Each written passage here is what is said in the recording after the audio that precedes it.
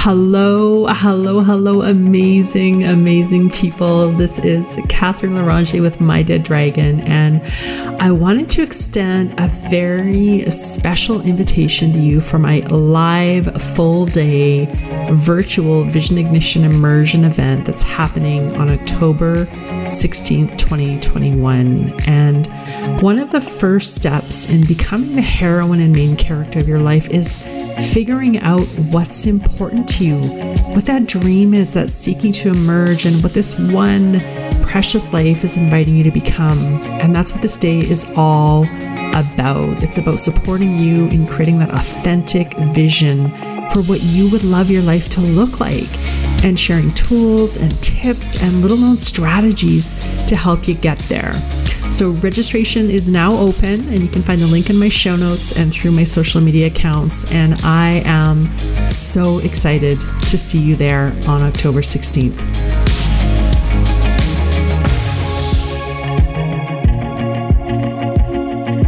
So welcome everybody to today's episode of My Dead Dragon. I'm your host, Catherine Larange, and I'm in conversation today with Claire Netley. And Claire is a coach, a teacher, a speaker, and founder of Better Boundaries.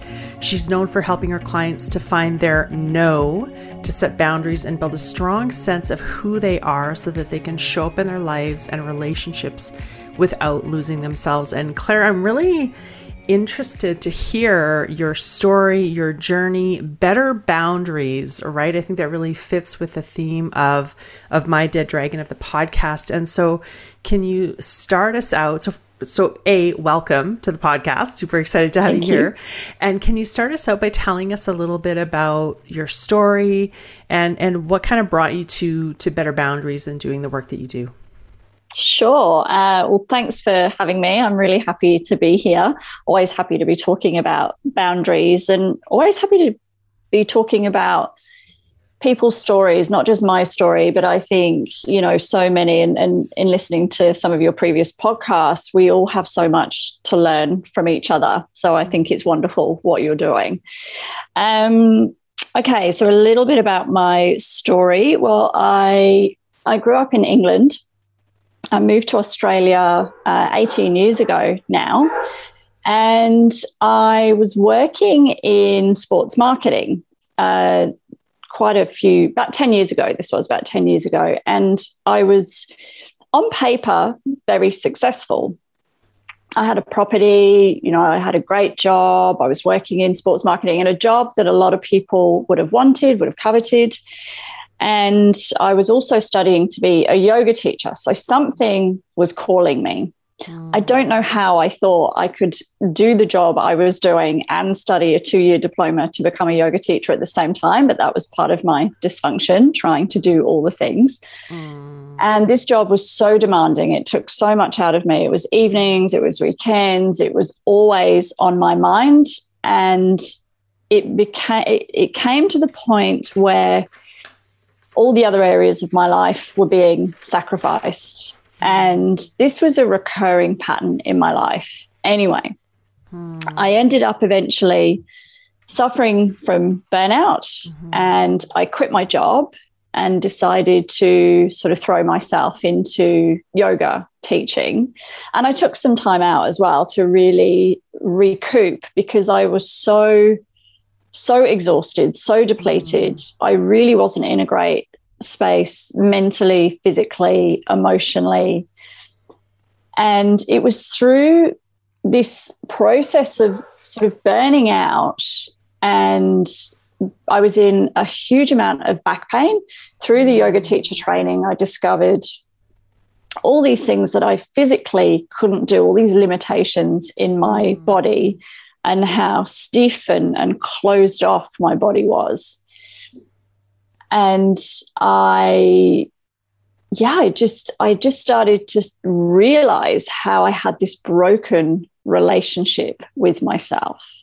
Oh. And all this awareness started to come up, which is part of the process of yoga. So yoga brings our attention in. It brings our attention inside of ourselves. And my attention was always externally. My attention was on what other people were doing, what other people thought of me, how I measured up, was I enough? I was always focused on the outside and very little on the inside, because I was ultimately very disconnected from the inside of me.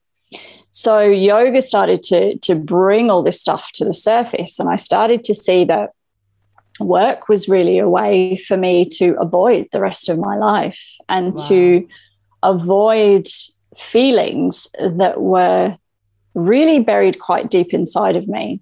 And I went on this yoga teacher training, and it was a 3-week training. It was advanced teacher training after the 2 years that I'd done. And we spent 3 weeks really diving into the body, really down to a cellular level in the body. It's quite incredible. And it was through that process that all these things started to unravel. And I really just spent 3 weeks crying. All this old trauma came up. I had all this awareness about these patterns in my life, these patterns of, I was a chronic people pleaser. I was a rescuer. I would fix things. I would give people advice. I was great at running everybody else's lives. And I was great in work because I was such a high performer. And people labeled me Superwoman. But on the inside, I was so disconnected and so running from my own pain and my own trauma and my own history that eventually the moment I gave myself space for that stuff to come up, it came up. Yeah. And it was really a process of working through that, and more and more lights came on. It was sort of this slow process of unpacking all this stuff that had happened for me and the way that I was living my life and the way that I was avoiding responsibility in a lot of areas of my life. So there was this slow unpacking, and then this moment of, I'm 100% responsible for my life, which was liberating and terrifying at the same time. And then it's this process of rebuilding trust with ourselves, right? Yeah. Wow, Claire, so much there. And so you mentioned that there was this pattern of overfunctioning with work. At that time, did you know that was a pattern, or was it kind of after, when you started really giving yourself space, that you realized, oh, that's what was happening? I didn't realize it was a pattern. I thought there was actually something wrong with me, in that I saw everybody else working at this extreme pace and putting in all these long hours, and I was exhausted. I was having panic attacks. I was taking beta blockers to try and mask the symptoms of my anxiety. And so I just thought it was normal, and that I didn't measure up.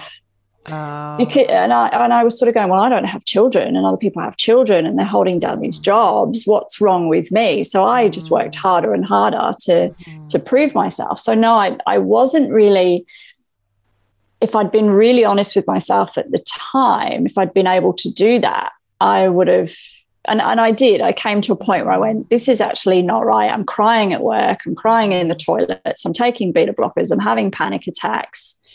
I'm labeled Superwoman on the outside, but on the inside, I'm just in so much pain. And so, it took me a while to become aware of the pattern, and this pattern of overfunctioning in all areas of my life. I overfunctioned in relationships. I would do way more than the other people in my relationships. So I had very one-sided relationships often. And it varied. So with some people, I would be the person that gave too much. And then with other people, I would be the person that didn't give. So a lot of my life was really out of balance. Wow.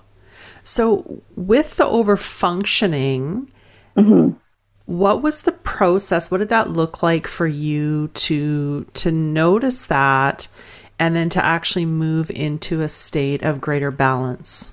How did you do that? It was yoga. It was yoga and meditation, really, because I was operating at such a fast pace in my life. I was living my life at 100 miles an hour. And when I really sort of fell apart and had that horrible case of burnout, I was seeing a acupuncturist, and she said to me, Claire, why are you always in such a hurry? What are you racing towards? The only thing that you're racing towards is your own death. Wow. And I was like, wow. It was like a sort of very compassionate slap across the face, you know, or someone throwing a cold glass of water on you that wakes you up. Sorry, what was the question again? Oh, so noticing the overfunctioning, and then what was that process of coming into balance? Yes. So it was through my yoga practice, which was incredibly slow. So during my teacher training, I had a back injury, and it was an injury in my sacroiliac joint. It's quite a common injury in yoga, and it's the sacroiliac joint is where the pelvis connects to the spine. And there was a teacher on my course who was doing a study in sacroiliac injury, and she was looking for volunteers. So she asked me if I would volunteer for her, and she would give me a program. So before my yoga teacher training, I did power yoga, I did hot yoga, and I see that now. I see it with a lot of Type A. Yeah. All the push yoga. The faster. And people love it because they work up a sweat. But really what they're doing is just getting all the adrenaline out of their system. So in this practice that this teacher gave me, it was so slow. It was excruciating. You imagine I'm a Type A going at 100 miles an hour up here, and then I'm given this practice, which is basically, if I do one sort of demonstration, it would be, you know, you move with the breath at this sort of inhale, exhale. So that was the pace of the practice. And I said to the teacher, I was like, are you kidding me? This is going to drive me insane. And it did. It drove me insane. It was so slow.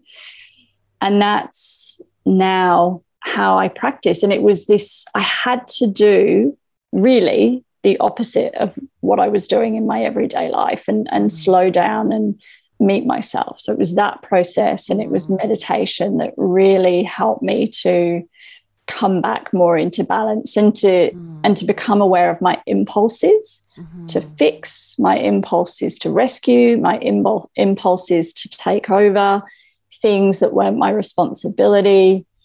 It was through that slowing down process and meeting myself that I became more conscious of those things, and then I could make different choices.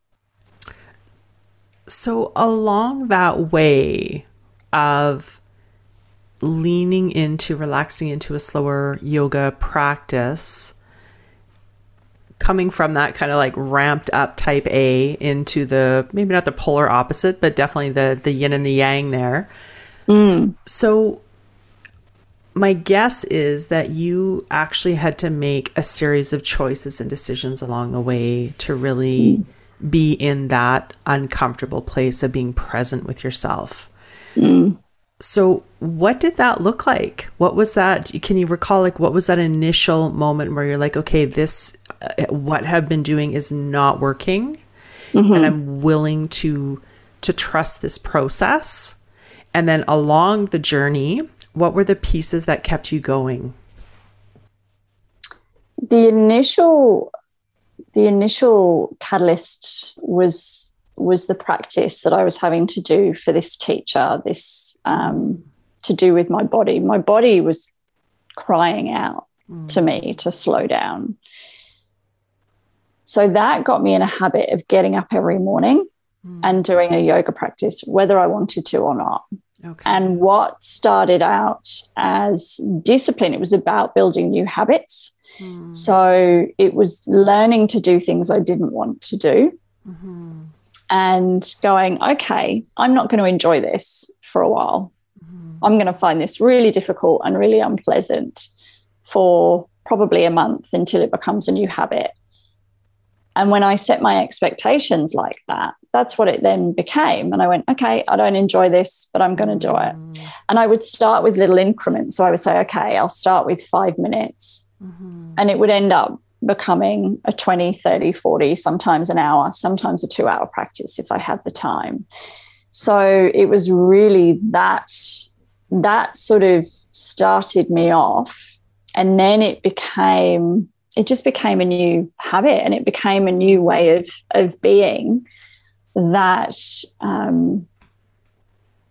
that I could then take into other areas of my life. I could then go, well, okay, I might not enjoy this initially, but the results that I'm going to get are going to far outweigh what I'm doing impulsively in the moment because I want to. So it was really learning to recalibrate the way that I operated.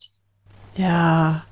And what's kind of emerging for me as well as you share that is that to me, it feels like this process of really rebuilding integrity with yourself in terms of being able to trust yourself with yourself. Yes.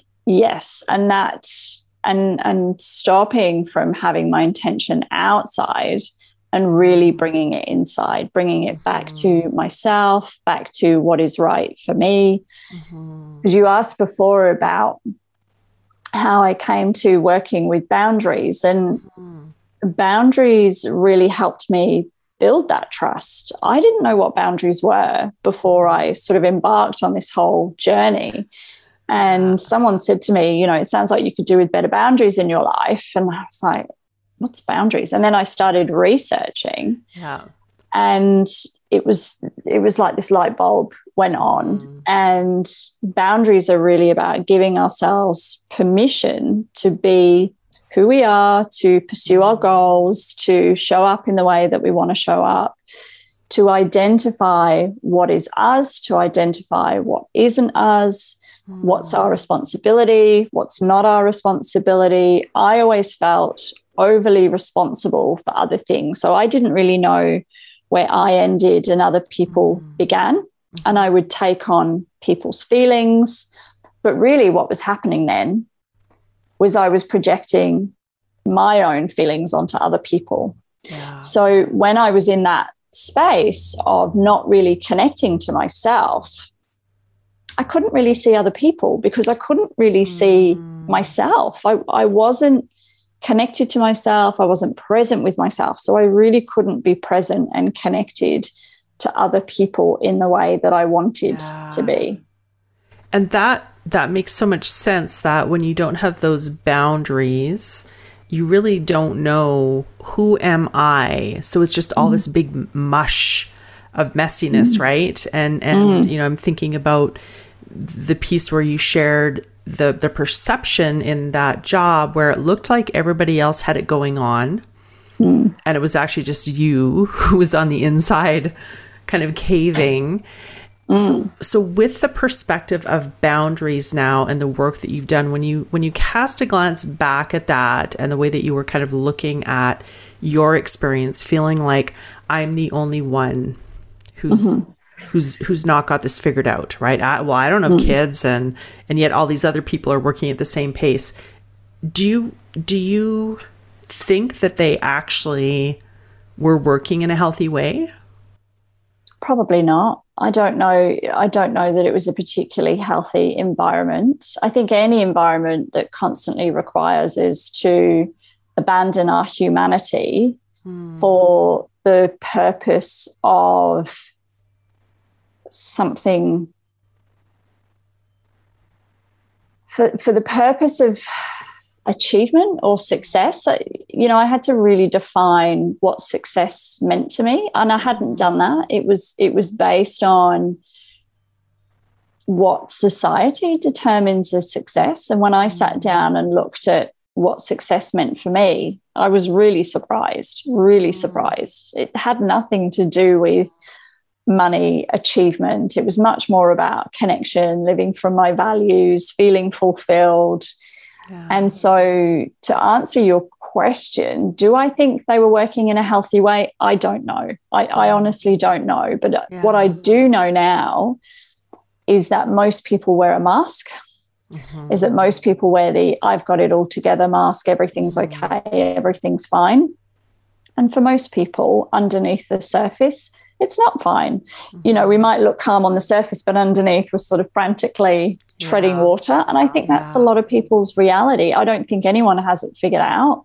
I think we're all doing the best with what we know. And in listening to your interview with Amanda, I think you mentioned something about we're only ever operating at our current level of awareness and consciousness. And so we have to forgive ourselves for what we didn't know. And now I know I can make better choices.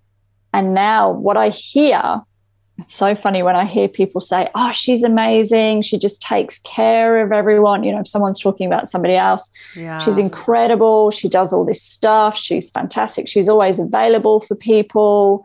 You know, she's so selfless. I think she needs boundaries. Yeah. It always goes through my mind. I'm thinking that external view that people have of that person is probably quite different for what's going on internally for that person.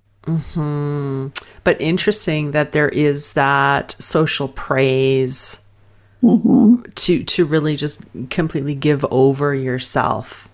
And so to actually be able to set those boundaries and come from a more authentic set of values and purpose in your life takes some courage.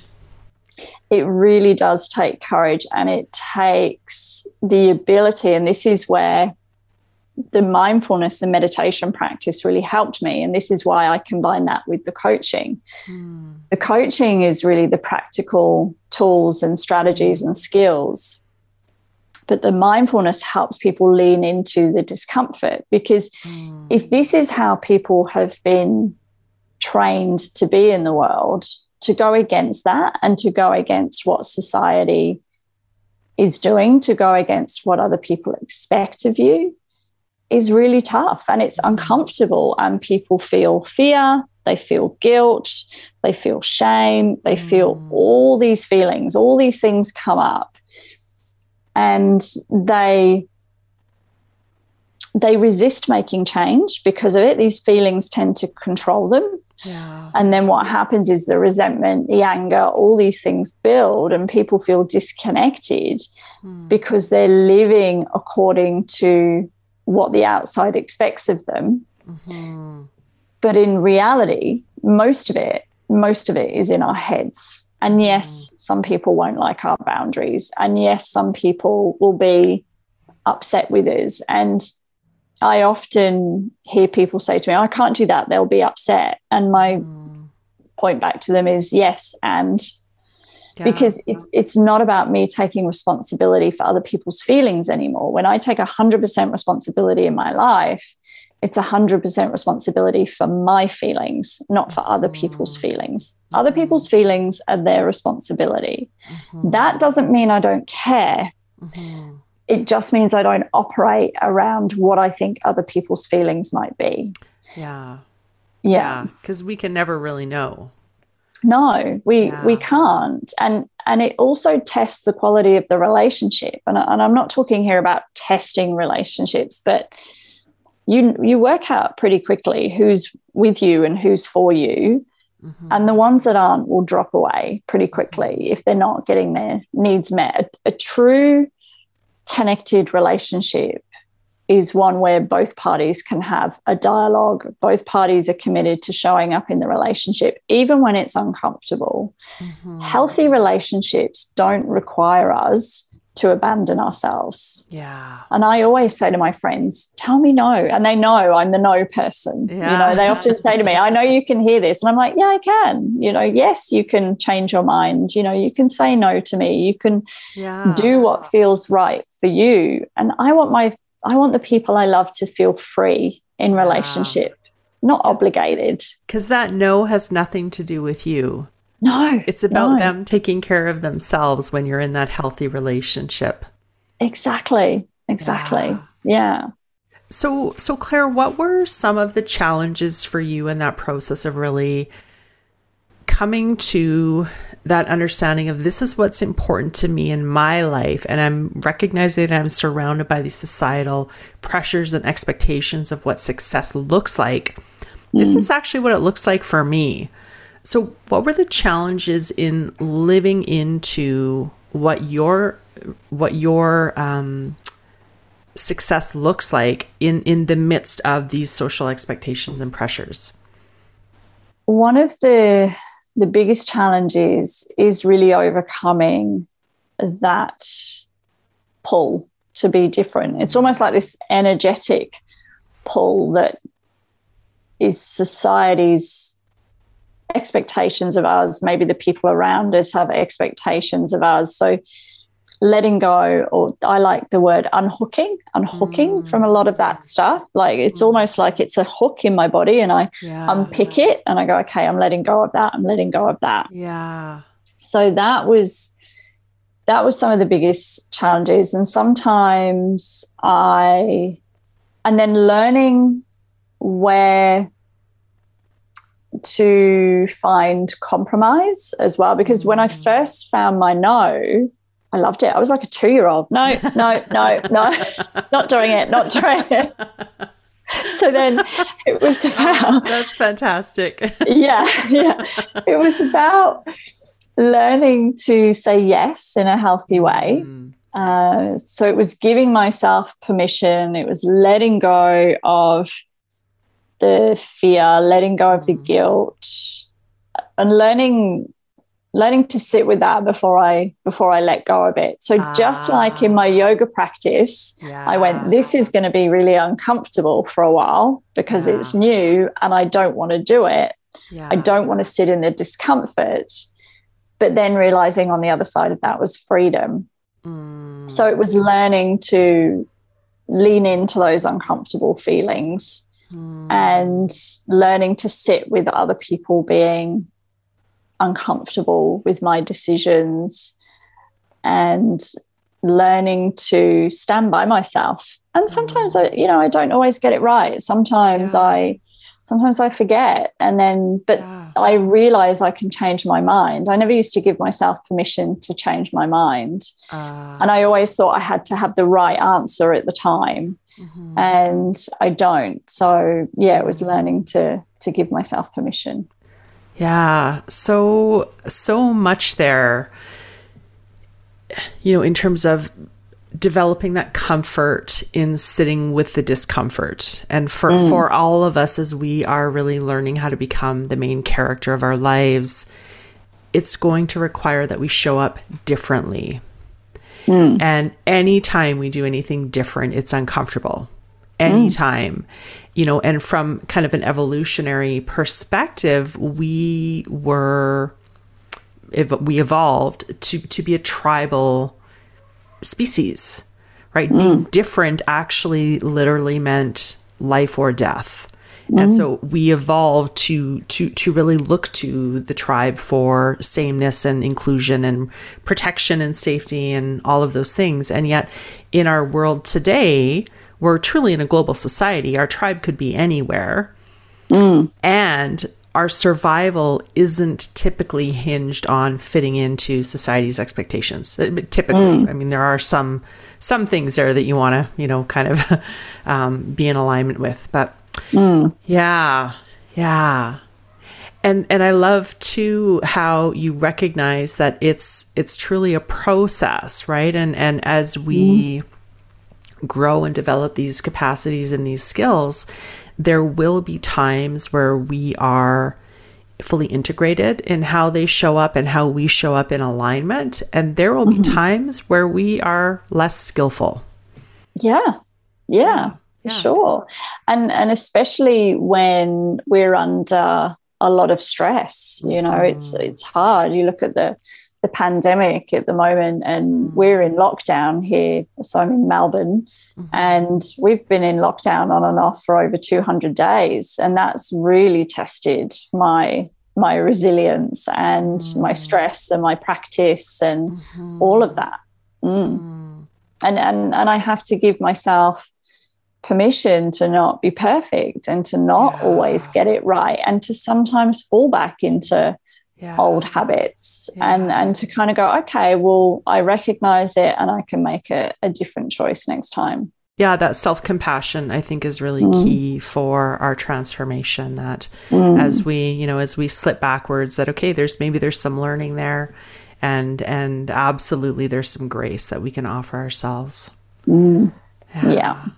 So Claire, for people who are starting out with the process of discovering boundaries, of realizing, okay, well, where am I? Where do I start? Where does somebody else begin? What are some of the steps that people can take to really discover and create and honor those healthy boundaries for themselves?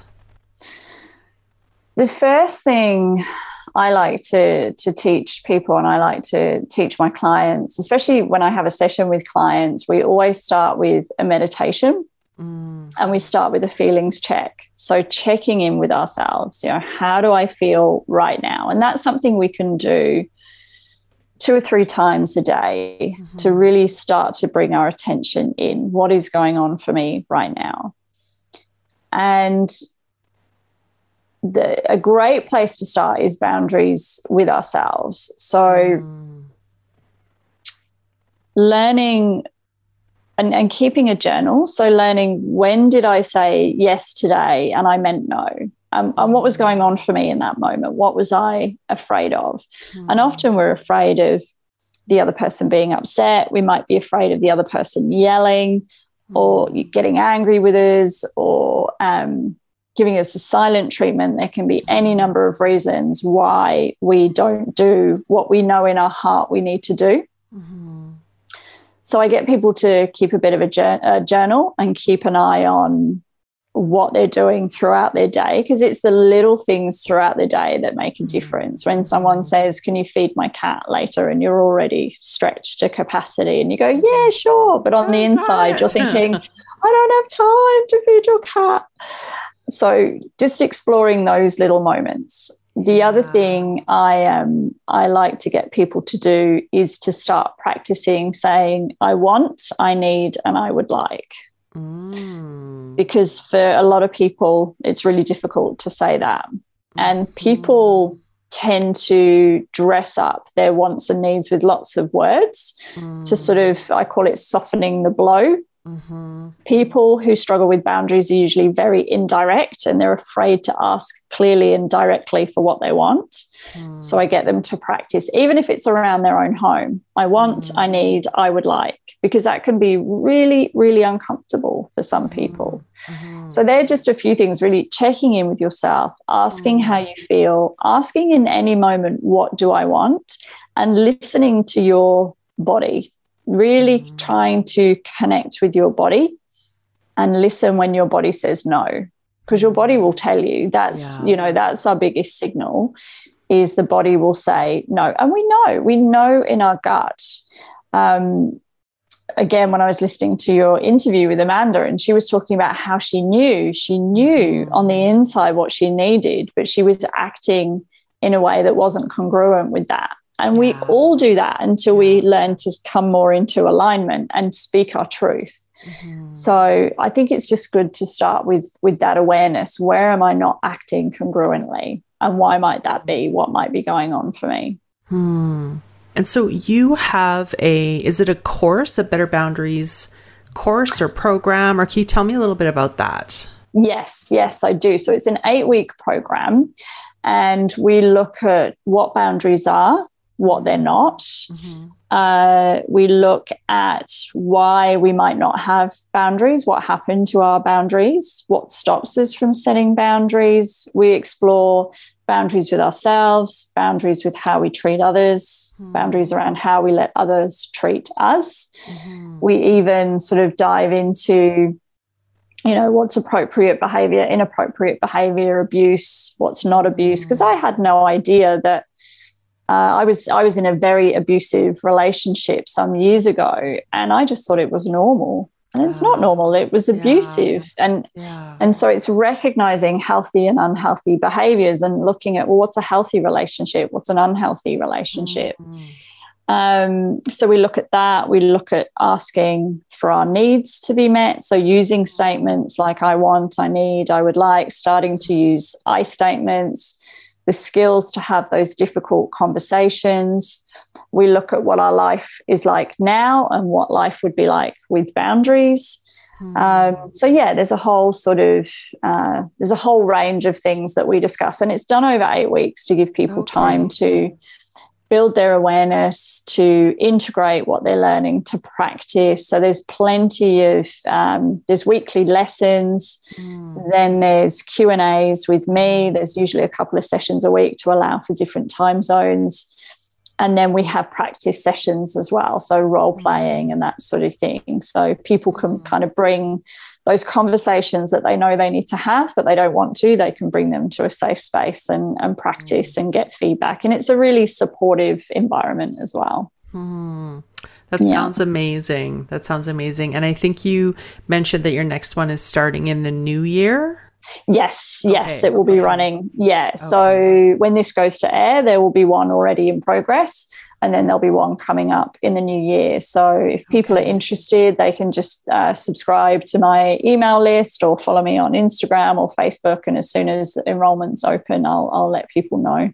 Oh, perfect. Okay. And I will include all of those links in the show notes for the listeners. Great. And so, Claire, any last words, if you could speak from your heart to the heart of a person listening, there's a message for them, what would that be that you'd want them to know? I would want them to know that it's okay to be who you are. It's okay to want what you want. And it's really your purpose is to be you and to be all of you and to show up fully with all of your gifts and talents and all the things you have to offer in the world. And it's not selfish to take care of yourself. It's not selfish to focus on yourself and to focus on your life and your well-being. It's actually ultimately your responsibility, and to give yourself permission to do that. That is fantastic. Thank you so much. And so for everyone listening, you can find Claire's social links in the show notes. And I would love your support if you can subscribe and like and rate the podcast and subscribe to the YouTube channel. That really helps to share the message and get this out to the people who need to hear it. And thank you, everyone, and have a wonderful, wonderful day.